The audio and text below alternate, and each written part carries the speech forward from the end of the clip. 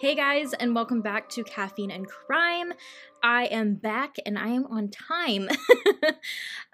Hopefully I can make a habit of this, but it's good to be back into it like fully, and I'm really excited about this part because this was a place that I stumbled across when I was trying to figure out the lineup for this season, and I was like, this is really interesting. So I don't have too much to it. There is some history, so hopefully it's somewhat long, but this may be a shorter episode for you guys, which the past two were pretty long. So if you haven't listened to those yet, you should go check them out. One of them I think was actually over an hour, and then the most recent one was at least 40 minutes. So they're there. We're already at episode 9, I believe, of the season, so that's crazy. Only one more to go, and then I'll be doing a wrap-up episode, and a new season will be coming. I'm already brainstorming. I wished that I was a little bit ahead of my game, but I actually, at this point, have no idea what I'm doing for season 5 yet. I feel like it's such a big season. I mean, 5 seasons. So I'm like, do I bring back serial killer seasons? Do I bring back just a regular season of current cases? Because there's actually been some, like, interesting cases recently that I'm like, maybe I should touch on those. I don't know. I feel like maybe for season 5, just go back to OG, do some of those. If you guys have any thoughts about it, let me know. I'm going to brainstorm on it for like another week or so. So let me know if you would like to request a certain type of season, whether it's serial killer season again or just current cases, or if you guys want something completely different for season 5 to spice it up a little bit more.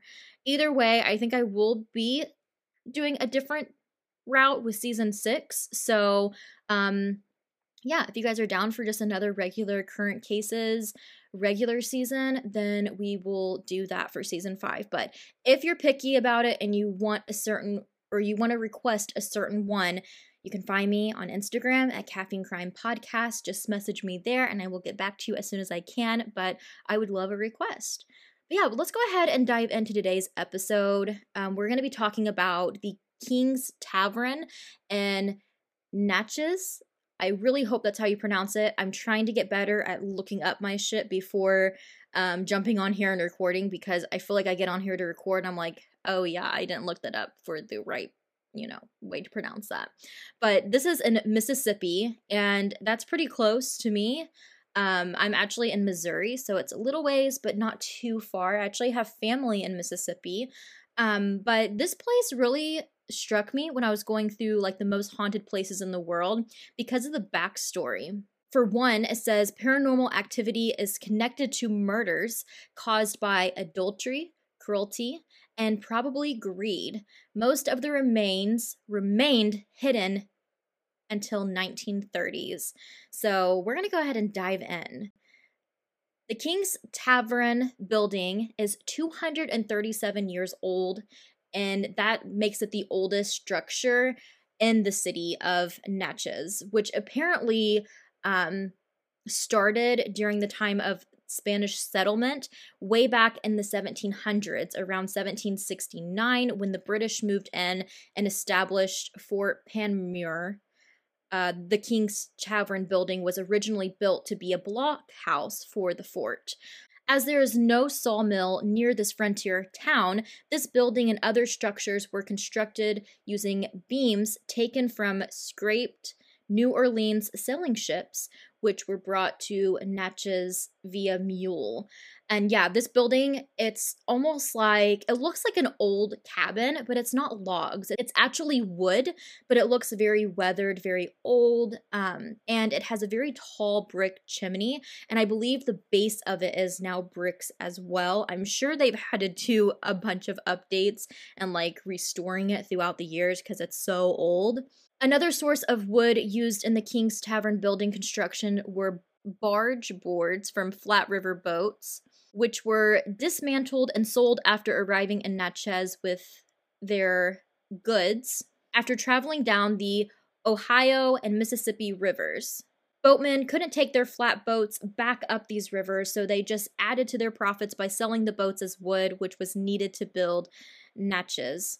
Besides the wood, sun-dried bricks also were used as building materials. The result in a building which has an ambience and decor of another era from the outside. Though the outside of the King's Tavern has the rustic 1780s authentic wood brick architectural style, the inside is a lovely place for cozy, quiet, intimate meal or to host luncheons, dinner parties, reception meetings. The King's Tavern also provides meals for the large tour buses filled of visitors who are traveling along the Natchez Trace pathway.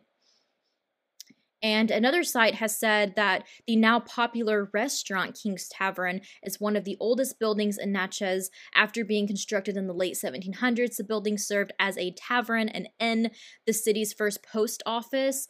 Today, both locals and tourists head to the eatery for wood-fired flatbreads and handcrafted cocktails, many of whom are completely unaware of the building's haunting history. So we're going to jump into a little history. Like you guys know, I do. It's so crazy. Like with this season, I'm such a history buff now. I've never liked a lot of history, but I swear the past year, I am like craving it. I love this season so much, and I cannot wait till October to bring this series back, or this type of season back. But we're going to go ahead. The history of the King's Tavern.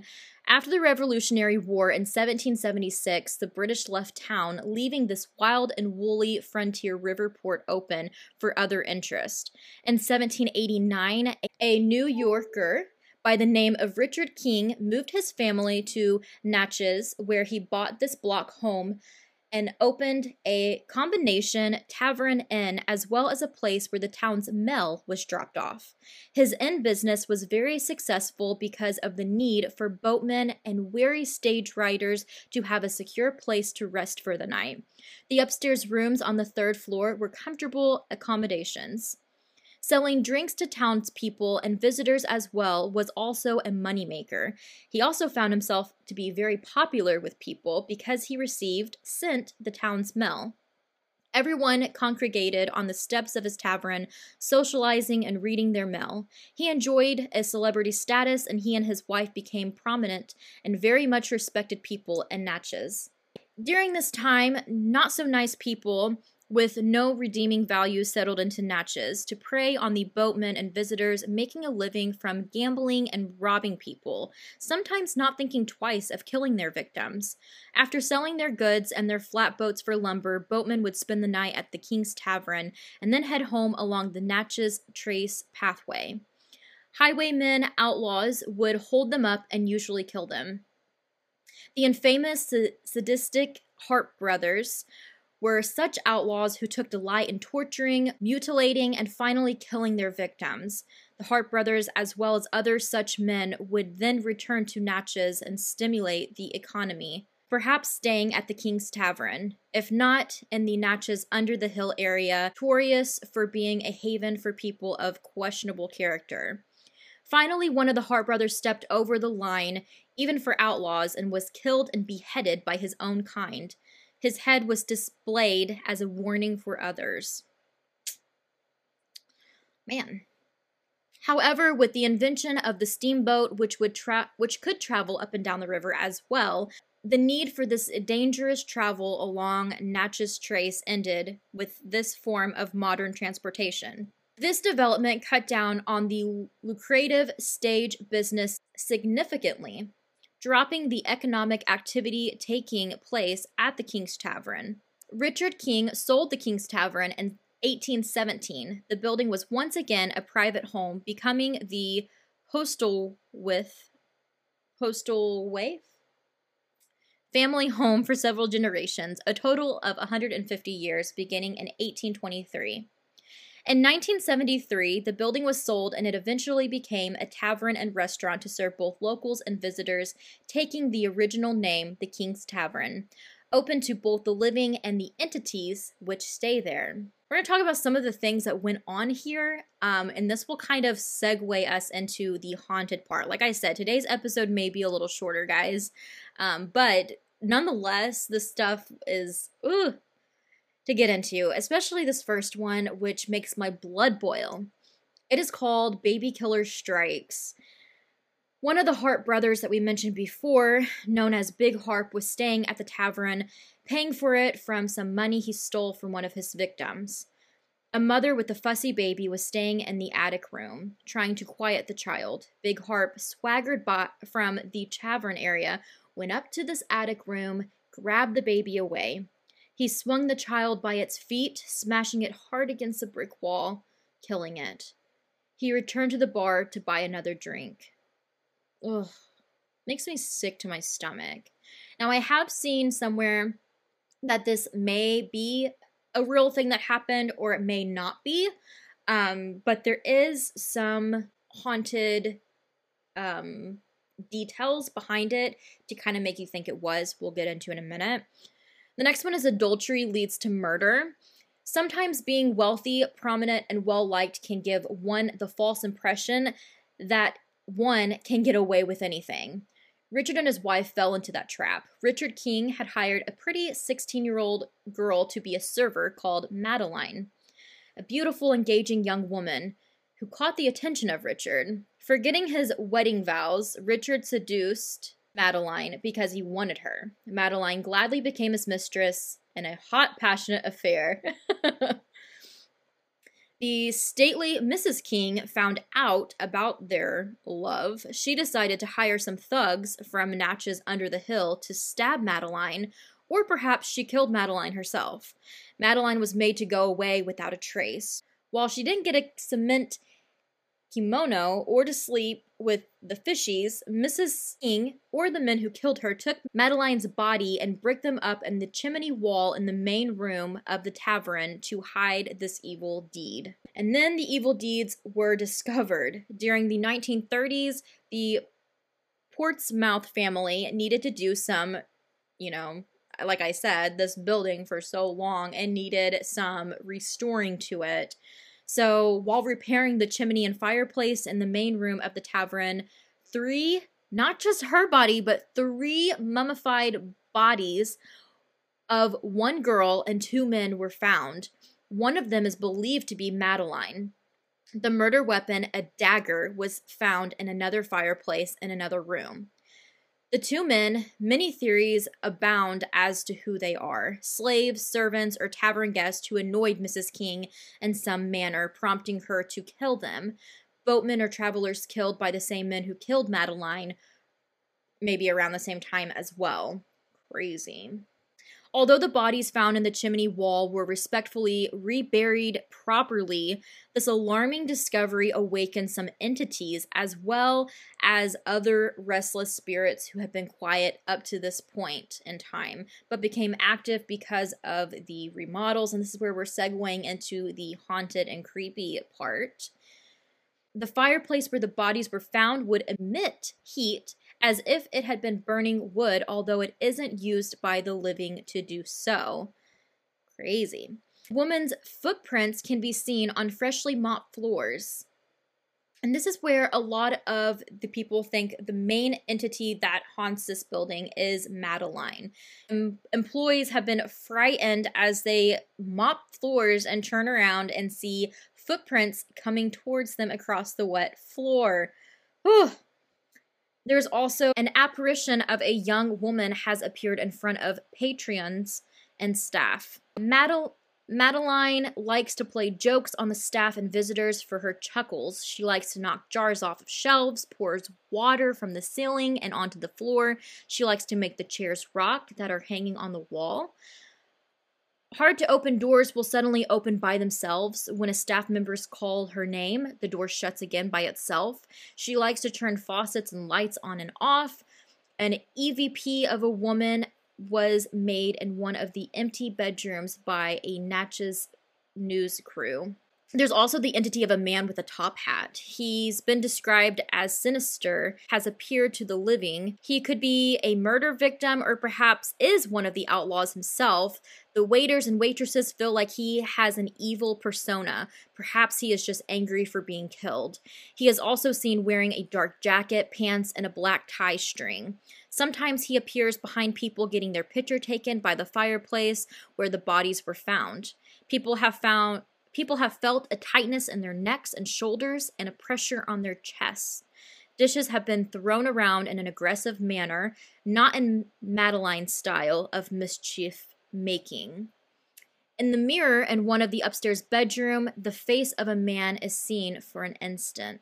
People ask, is it still haunted? And yes, it is. The King's Tavern has more than its fair share of entities who have their issues. The King's Tavern can be found near the corner of North Union Street and Jefferson Street in the historical downtown section of Natchez. And I'm sure due to COVID and like many things, it is not open right now. But if you're ever in the area once, knock on wood, things calm down and kind of at least go back to a semi-normal, I would definitely check it out. It's really cool. There is one of those like monumental signs in the front yard. There's also like a old like picket fence too. It looks really eerie and creepy. But the sign says King's Tavern Bledsoe House, oldest building in Natchez, standing before 1789, operated as a tavern, a stage stop, and a mail station at end of Natchez Trace, now owned and restored by the Pilgrimage Garden Club of Natchez. There is, when you go, there is a photo, big photo up on the wall. I think there's actually like a few of her apparently, of Madeline, so you can see kind of what she looked like. She hangs on the wall since she has been known as the entity that is around most of the time, up to no good, and is apparently a jokester. And if you believe that Wiley Harp, one of the brothers, the outlaw who apparently killed the baby, if you're wondering if it is true or not, people believe it is because several witnesses have reported hearing a child crying which appeared to be coming from the upstairs area of the tavern. However, it was always at times when no one was upstairs. Some believe that Harp's spirit is still lingering at the tavern as well, and that's why some people believe that the man with the top hat is him.